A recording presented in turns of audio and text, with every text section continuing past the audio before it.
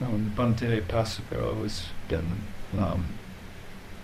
speaking a lot about Yoniso Manasakara through the like concurrent attention.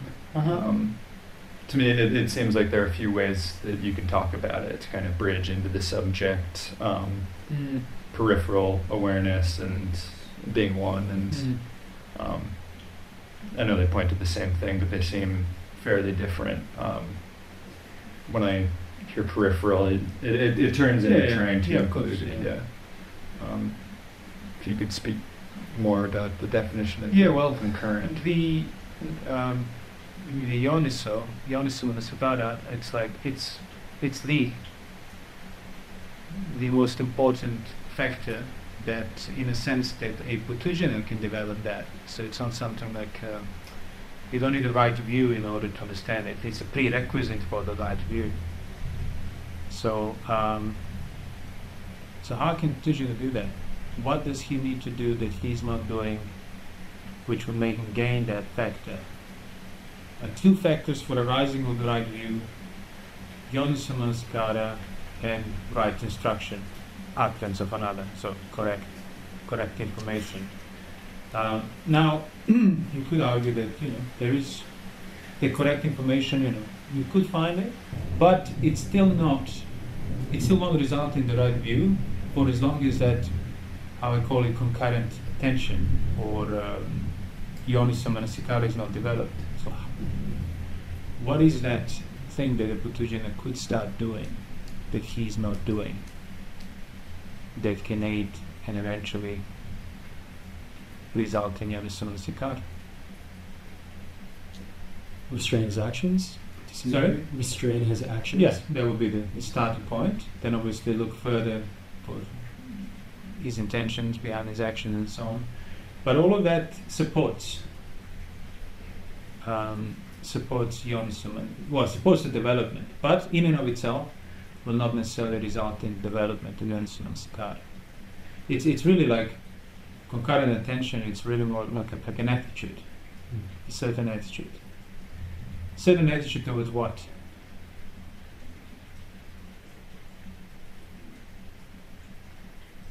Your experience as a whole.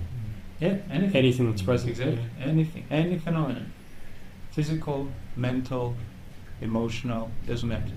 So your attitude towards any manifested phenomenon.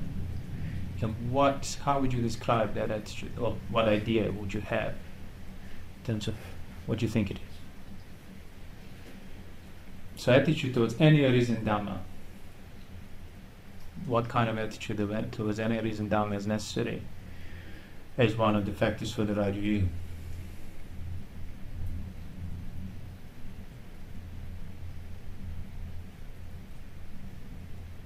The reason by itself. Yeah. So seeing it, enduring there, present, manifested to its own extent, so to speak. That's like what in philosophy was kind of referred to as phenomena and phenomenology, recognizing things as phenomena.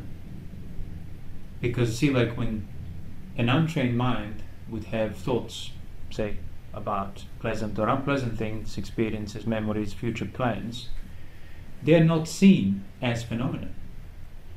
They might not necessarily deny the existence of their thoughts, but they don't see them in the right place.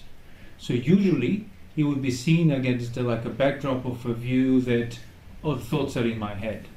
They exist secondary to this material world that's the real measure of existence.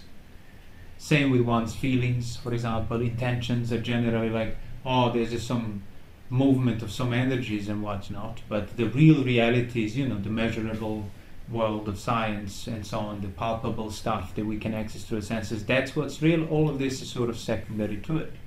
Yet, here you are, having sleepless nights on account of your not real thoughts that they don't have the material aspects to them, yet they're equally real. So it's the realization that whatever's manifested, to whatever extent, to whatever level, so to speak, is real as such, to that level. It exists on its own, regardless of you and your perception of the world. And that, I don't mean like it exists after me or before me, because that would be again that external perception of the world independent of me. No, a present enduring feelings, for example, present enduring thoughts or a mood, it's real as such in its own domain. Because if it's not real as such, if it's not perceived, how do you know what mood you're in? How do you know what thoughts you have? You are perceiving it. It's just that obviously through non-restraint pursuit of sensuality, development of all the wrong views towards on the basis of perverted order of sense organs and sense objects and sense bases, you sort of you dismiss this. You just see past it.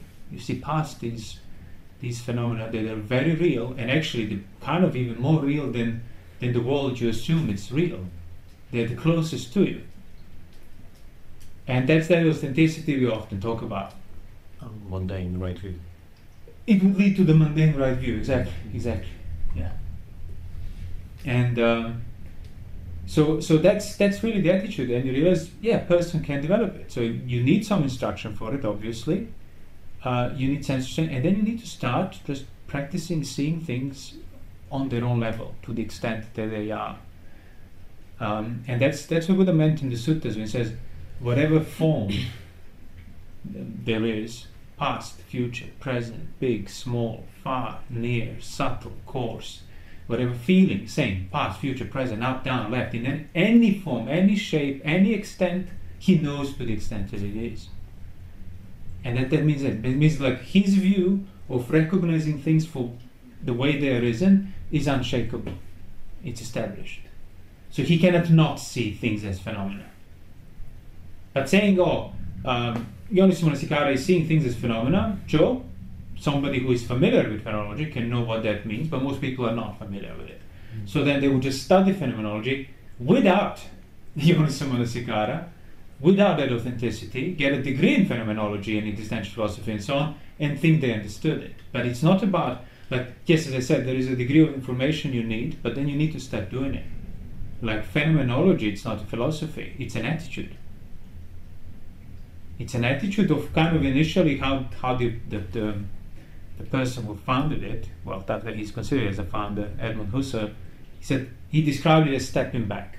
That's it. Putting the world in the brackets, putting your experience in the brackets. In other words, you step from whatever it's currently absorbing you unabsorb yourself from it to gain perspective.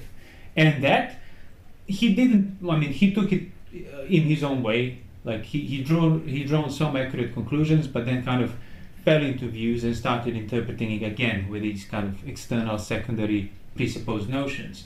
But certain people recognize the value of no.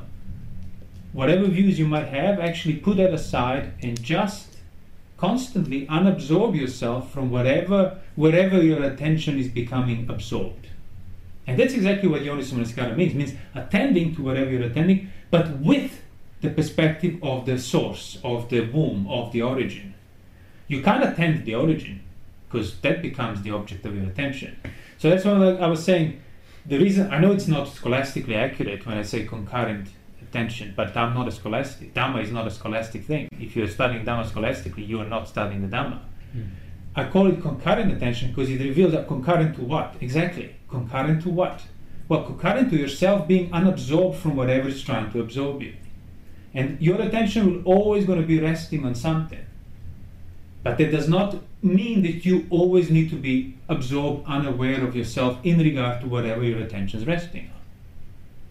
So the beginning of Yonisumanasikara is kind of the beginning of that phenomenology, the beginning of stepping back, unabsorbing yourself in order to simultaneously have a perspective endured there with whatever you're attending. So it will prevent you from going too far down the rabbit hole of absorbed sense that wants to pull you, and so on. That's why the Buddha exactly said that.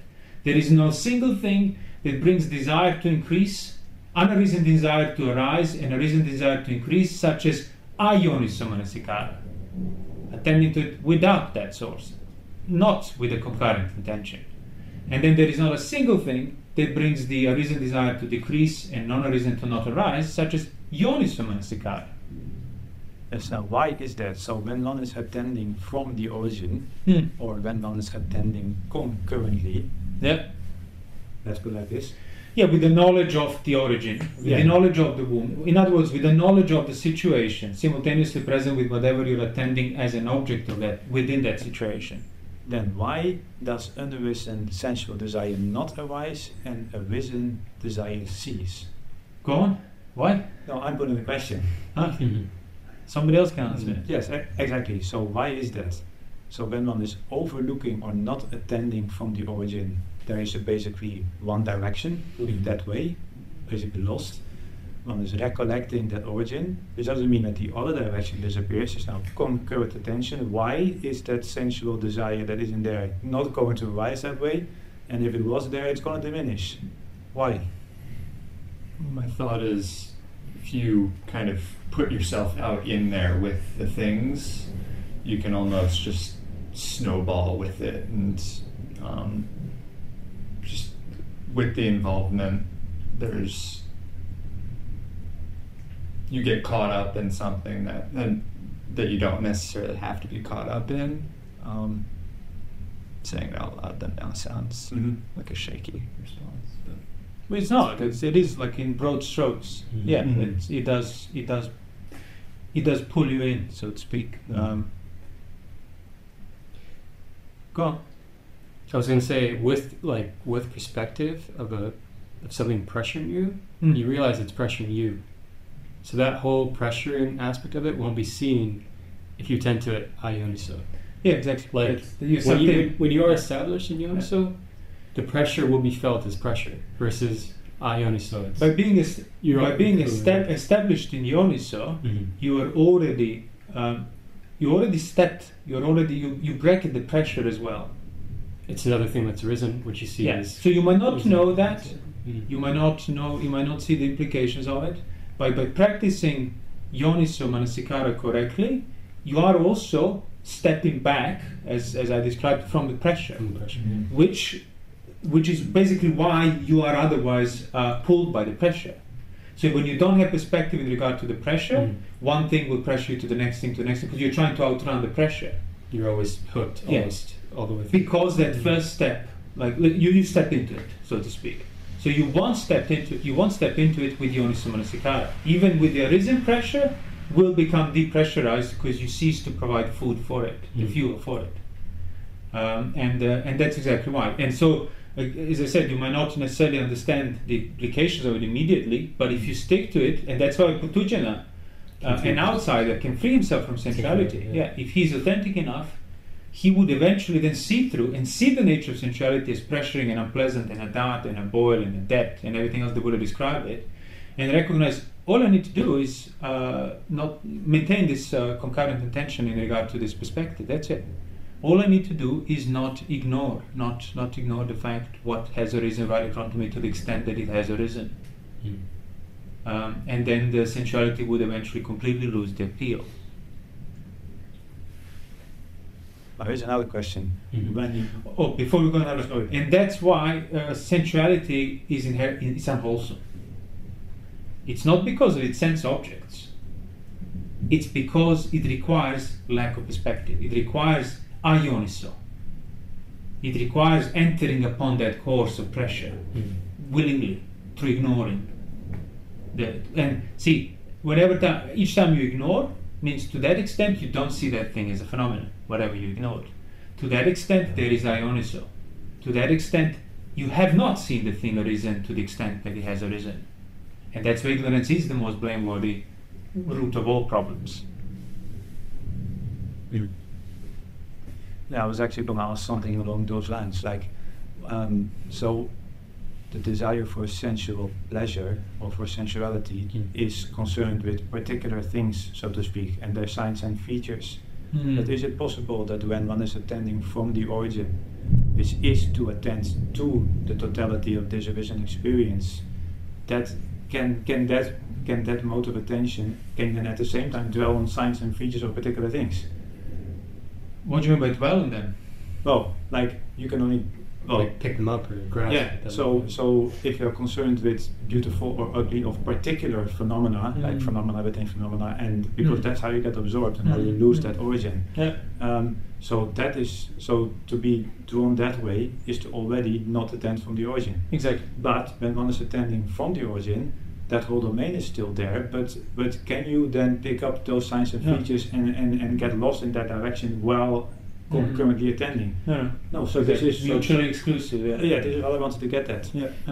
So that's why when attending from the origin, the whole thing begins to cool down because you keep dwelling on the totality, so to speak, and not lose yourself within it. Yeah. And losing yourself within it is the fuel for it.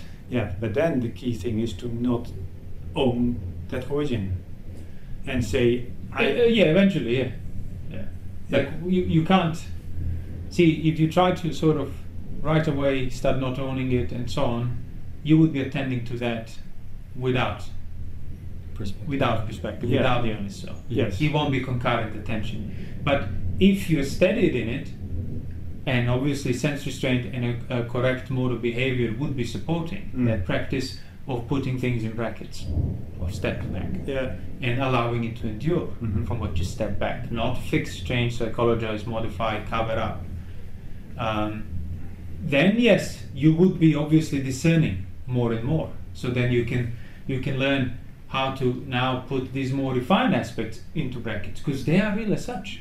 That's why I keep saying whatever, like even if there's like some ambiguous sense, feeling or something, the degree of its ambiguity, it's real as such. It does not require clarification in terms of making it into something more palpable.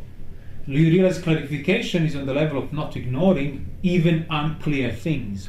This phenomenon is unclear. It is real as such. Yeah, and that's quite clear. And by regarding things this way, one can uproot fetter of doubt.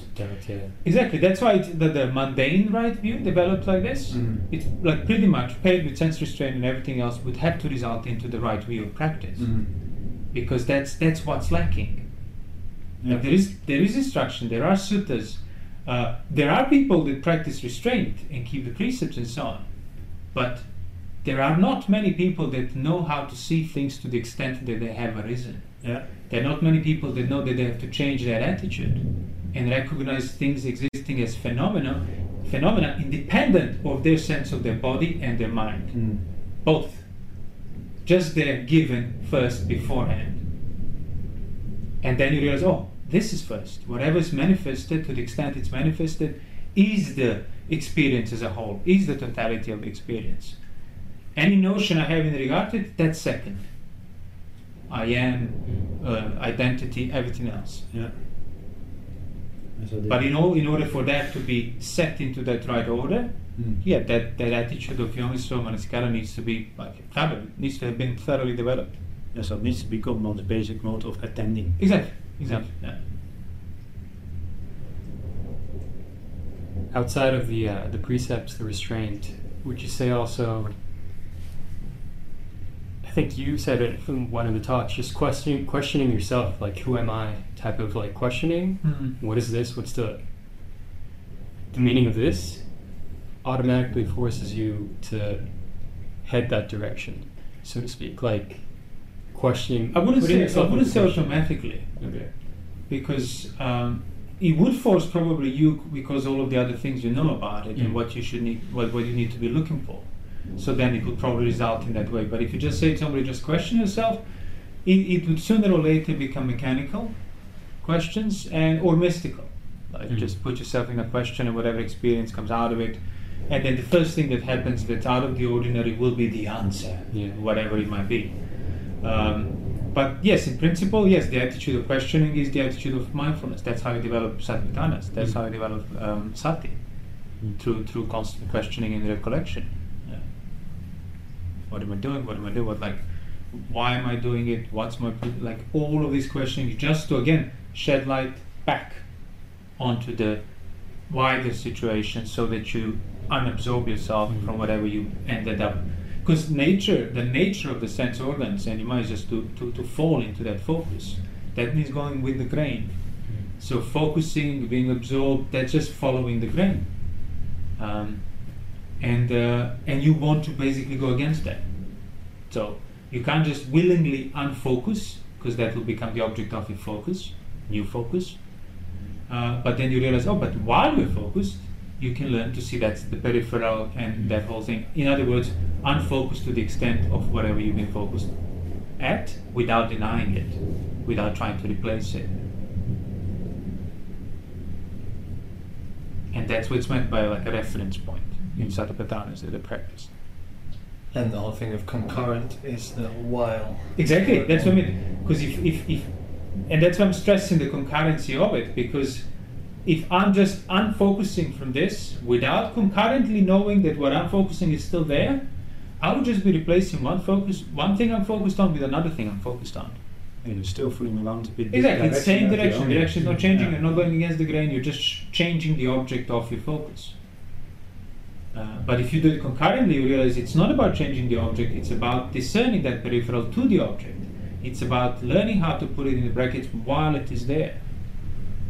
To see it to its own extent, to see this phenomenon independent of, as I said, the world, the space, the time in that sense, the body, the I am, any notions, any concepts. Oh, this is first, it endures there on its own to the way it is. That's it.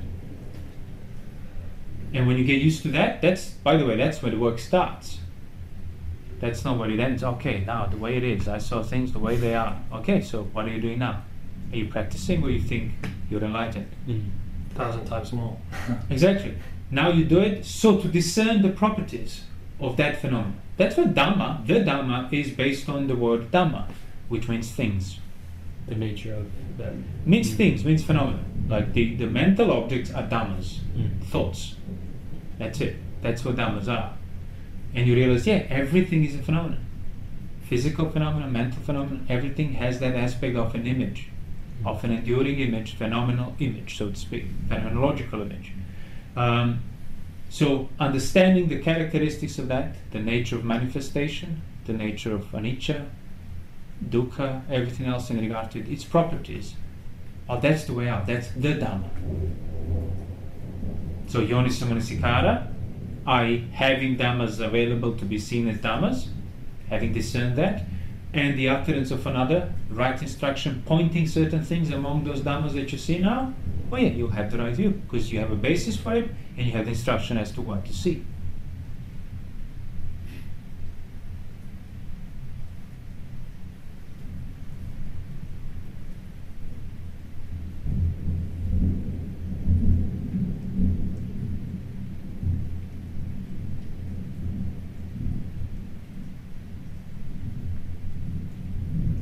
I found it difficult to regard the like negative as a real thing, so to speak. Just That's it. That's it. Yeah. See, anything less present or anything that's less in the center of your perception. Exactly. The attitude is attitude towards that is, oh, this is less real.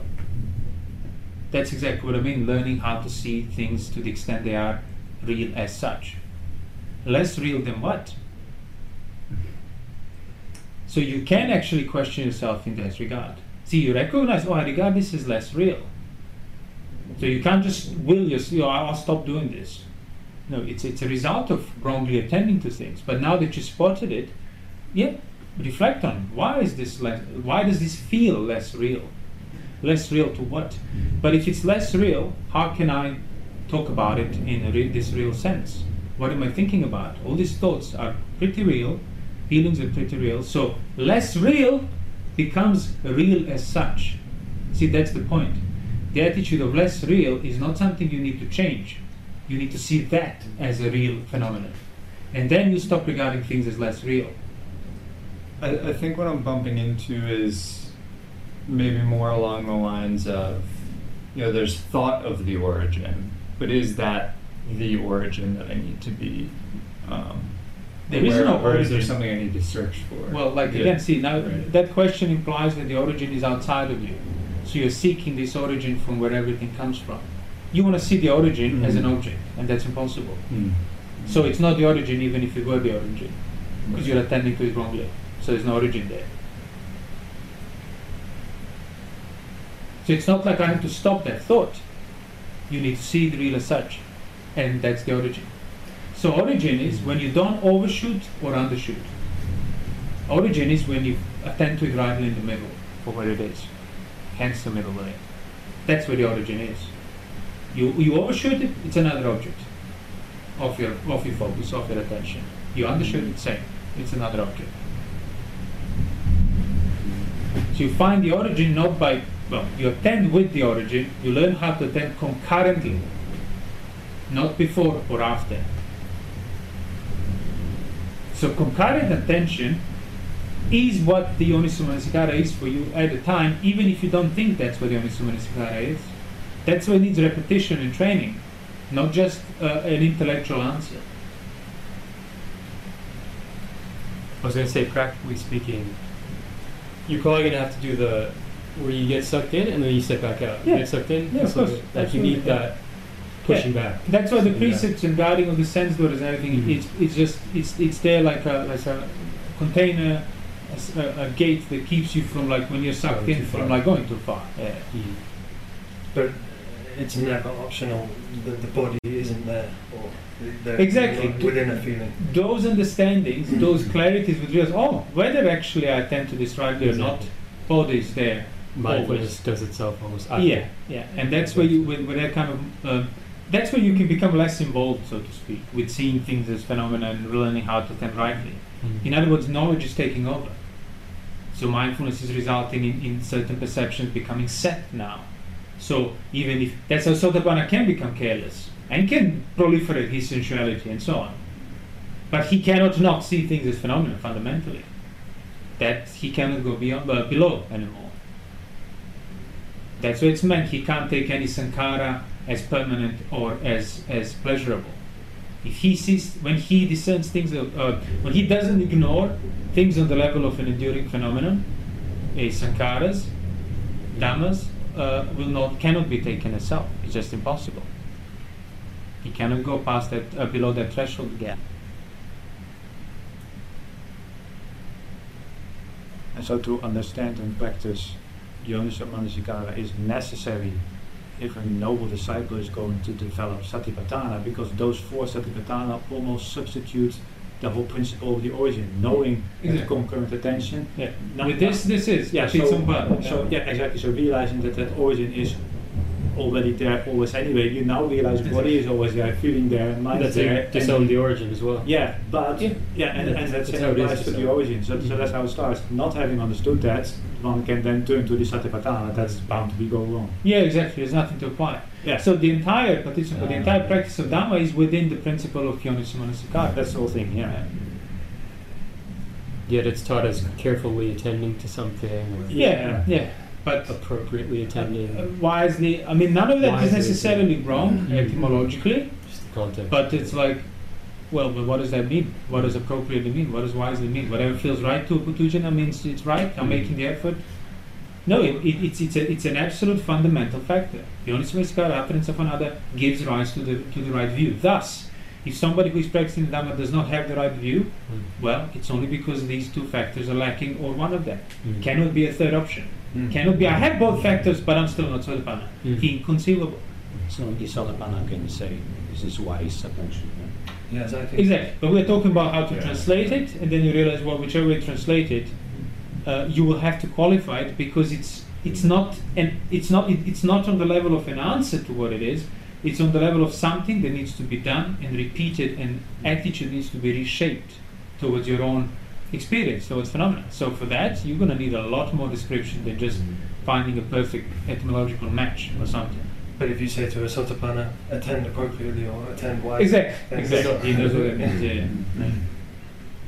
Yeah. Because the main problem, when people were referring to it with like as wise attention and so on, the main problem I kind of detected was it was becoming something that anybody can do on the level of psychologization. Yeah. So I just need to wisely go through the motions of telling myself, oh, this is bad, this is good, and I do this, and I do that. Remind myself and go through little recitations and so on. And that's my Yoniso Manasikara practice. It's like, no. It's a single factor whereby right attitude makes sensuality disappear, wrongly attending to it makes it increase. Whether you talk about it or not, whether you have secondary thoughts and plans and scenarios to scare you or whatever, just to put you off, well, that's all way too far down the line, proliferate. That's way on the level of sense objects. So, in other words, you don't want to manage it, you want to approach it. Attention is basically gives rise to all things, how that other sutta says. The womb of it, there is no deeper than that.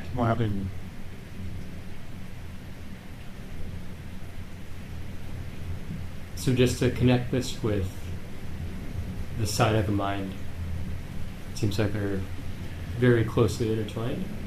So Putujana developing Yonisamanasikara on the basis of sense restraint, guarding of the sense doors, seclusion. As I said, seeing anything that manifests, doesn't matter.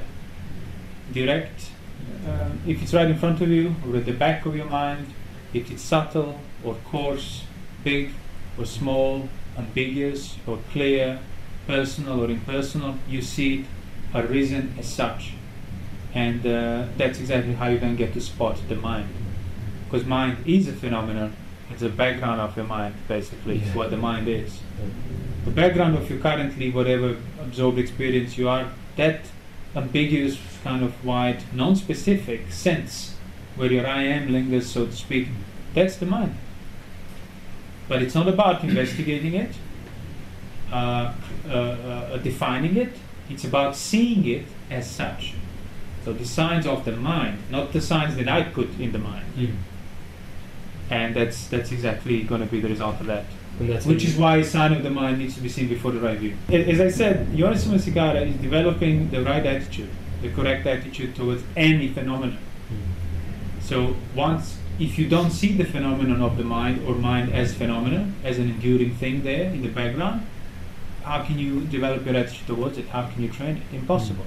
So that's why it's necessary. Sign of the mind is necessary. What would I say? No. That somebody can become accomplished in the right view having not grasped the signs of the mind, such thing is not possible.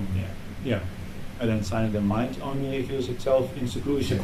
In seclusion, One who does not delight doesn't go to school. Exactly. And you could describe like the sign of the mind as point of view, like practically on a day-to-day basis. There is a sense of the direction of your view, the point of from where you're attending. You just never, again, it's less real. It feels like it's less real than everything else that you are attending. That's why one is attending lustful things, one is attending aversive things. And then even if one stops attending that, sure, you step back to a degree, but then if you don't go into seclusion, that point of view will still feel like less real. Less palpable, thus means less real. Even if you don't say, I don't think it means less real for me, you imply that it's less real by being unclear about its extent of its phenomenology. So whenever people have a conversation with the Buddha in suttas and they attain stream entry right there and then, does that sort of just imply that before meeting him they were already ascetics to some degree? Yeah. Okay. I mean, the Buddha would have otherwise, when he said the two factors for the stream entry, Yonisamanasikara and utterance of another, if those were not the only factors, he would have said, oh, there is Yonisamanasikara and utterance of another. Well, and also another factor for the right view is just being lucky to talk to me. No, he didn't say that. So whether you talk to the Buddha, whether he's the one giving you the right instruction, sure, he'll be the most accurate. He'll know exactly what you need to hear. But if you haven't met him halfway, in other words, if you don't have Yonisamanasikara, he can be talking all he wants, you won't understand, as it happened with people. Like, he was actually instructing them for the right view, and they didn't get it. Because they were not authentic.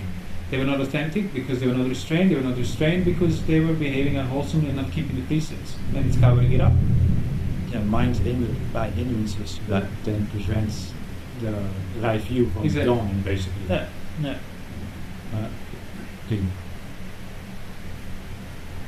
Talking about the like existentialists and the phenomenologists, what is the distinction between a Putujana whose authenticity drives him crazy, like Nietzsche, for example, and the one who, becomes starts dwelling in the jhanas. He's a Go on, anybody? It's a very direct answer. Their actions, or No, go on. their actions. Actions, yeah. They'd still be Virtue, going, morality. that would make them great because it's so contradictory Yeah. to their own. Yeah. Any View? preference, yeah. Yeah. So it's just So the mind would be would make you overwhelmed mad. by that authentic anxiety if the actions are not purified.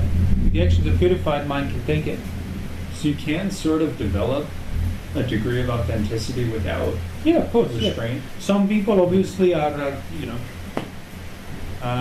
their faculties are sharper, minds quicker, they can see through stuff. Yeah.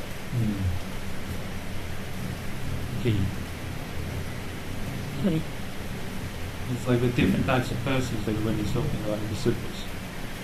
Some can just practice with very little instruction, some can need a bit more, some doesn't matter.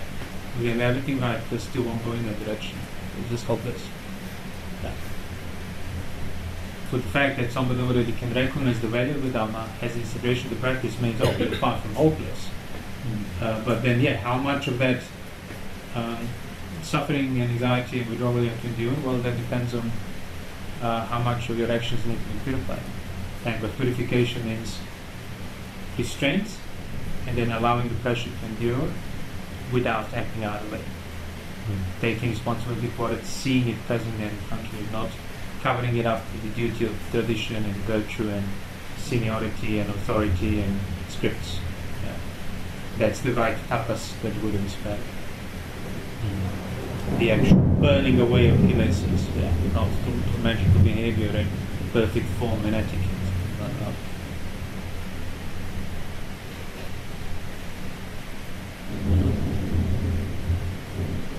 Because you can repress pressure Exactly. and make Exactly. it, you can Exactly. seem very restrained, but it's not. Yeah, that's why I said overtly. that precepts and so on will not automatically result in Yoga Manasikara.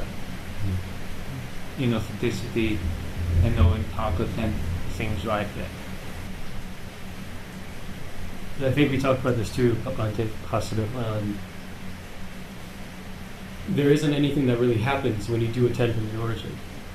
Like, there's no change in front. Exactly. Like, there's nothing perceptible that changes really. Yeah. Nothing palpable on the level you're used Nothing. to. Yeah.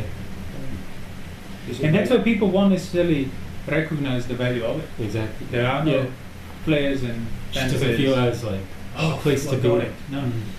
No, there is no novelty to it. And I was saying that before, I gave that similar, like waiting for a bus, but there's no marked bus stop. And it's like, unless you know where you should just kind of keep yourself kind of, okay, I'll stay within this range. Yeah. You won't know. There's nothing else telling you, pointing you. So you do need to learn and then keep doing it. And that's why, as I said many times, right view cannot be obtained by accident or magically. Because who will by accident practice that which has no immediate palpable verification and confirmation? Yeah, this is why also this one sutta says that it's independence upon faith that Yeah, makes exactly. so manasikara. Exactly. Because you will not have immediate result. Oh, sorry, what? It says So based on faith. you only Samasikara? Yes. Oh, wow. Well, there you go. I don't need to talk further about it. Which is it? That's in the Buddha in the book of the tense. But you understand the exact Yeah. I didn't know that. Yeah, no, that's exactly it. Yeah. You need to have a degree of faith to stay on that level, Yeah. because everything else is going to make it, make it palpable. Yes. Get the sensations, get the overwhelming experience of meditation, get the inspirational, get something that you can squeeze, so to speak, something that you can see, perceive, in that direct sense. So, unless you have faith, to ignore that pull, to not give in to that, everything's pointing back, it just feels so real, and stay with this that doesn't feel quite real, repeatedly, endure the pain on account of it. Most people would probably have to today. It's like, without faith you won't do it. Which means without faith you won't get the right view. So it's difficult to recognize because, in a sense, there's no novelty to it. But even then, when discussing with somebody, might actually recognize it, but then they don't have the face to stay with it, so it's still going to go nowhere. To the faith is Yeah, and as I said, like it's like you need to repeat it so many times as well. Yeah. Cultivate bhavana. You need to cultivate the attitude so it grows and spreads and becomes more firm. So that's why it's like not on the level of answers and kind of satisfactory, pleasing figuring out of the ideas. That can contribute if you figure out the right ideas, but you mustn't ignore the fact, okay, but now I actually have to start doing this. Yeah. Concurrently attending to whatever's presently have taken the focus already. Yeah. And then Not finding specific objects, to be attended or focused on. Yeah, less real. I think that really sums it up for most people. I think that's exactly the core of the Putujan's problem and lack of Yonasan and Sakara. They don't recognize that things that are less real are real as such. So they keep maintaining the threshold, the measure of what feels real for them, what feels really real. They measure things against that, failing to understand that, well, something less real is still real as such. Given this, how you put it, that this, you find it difficult, it kind of indicates that it's real. Exactly. Yeah, Right. exactly. Yeah. How could you even talk about it? It would not be It's manifested. an image. This to is some not degree. real. So it's repeated recognition of that. That less real things are real as such. Not real as much, but real as such. As such. Yeah. But the standard you use for determining what is real. I guess that is why essential strength helps to make that standard, to develop that standard. To Yeah, become more yeah, sensitive. exactly. Yeah. Why The aggregate do of we virtue. Yeah. It includes more things. You see also the direction, like, okay, if this is difficult, so something which is easy is real, which means that what cools you. Yeah, pleasurable. It's real. Yeah. Yeah. And that's exactly why if right view is developed, you would overcome doubt. Because the core, the source of power that doubt has, it's exactly that. Seeking what's real and palpable as the answer and refusing to accept the lack of clarity, the ambiguity. It pressures you and you automatically have to get rid of that pressure. Because see, less real means, well, less mine, less in my control. Less confirming me. Exactly. So, Attavada, doubt go hand in hand on that level, that extent. And withdrawal from the putting the world and the sense of duty to avoid the pressure of real or less real and doubt, Silabhata Parimas, the first three petals. You can see why they would come. You can make sense even now when I'm discovering why exactly they would be the first three petals to come off with development of Yonasan covering the microstructure. Yeah.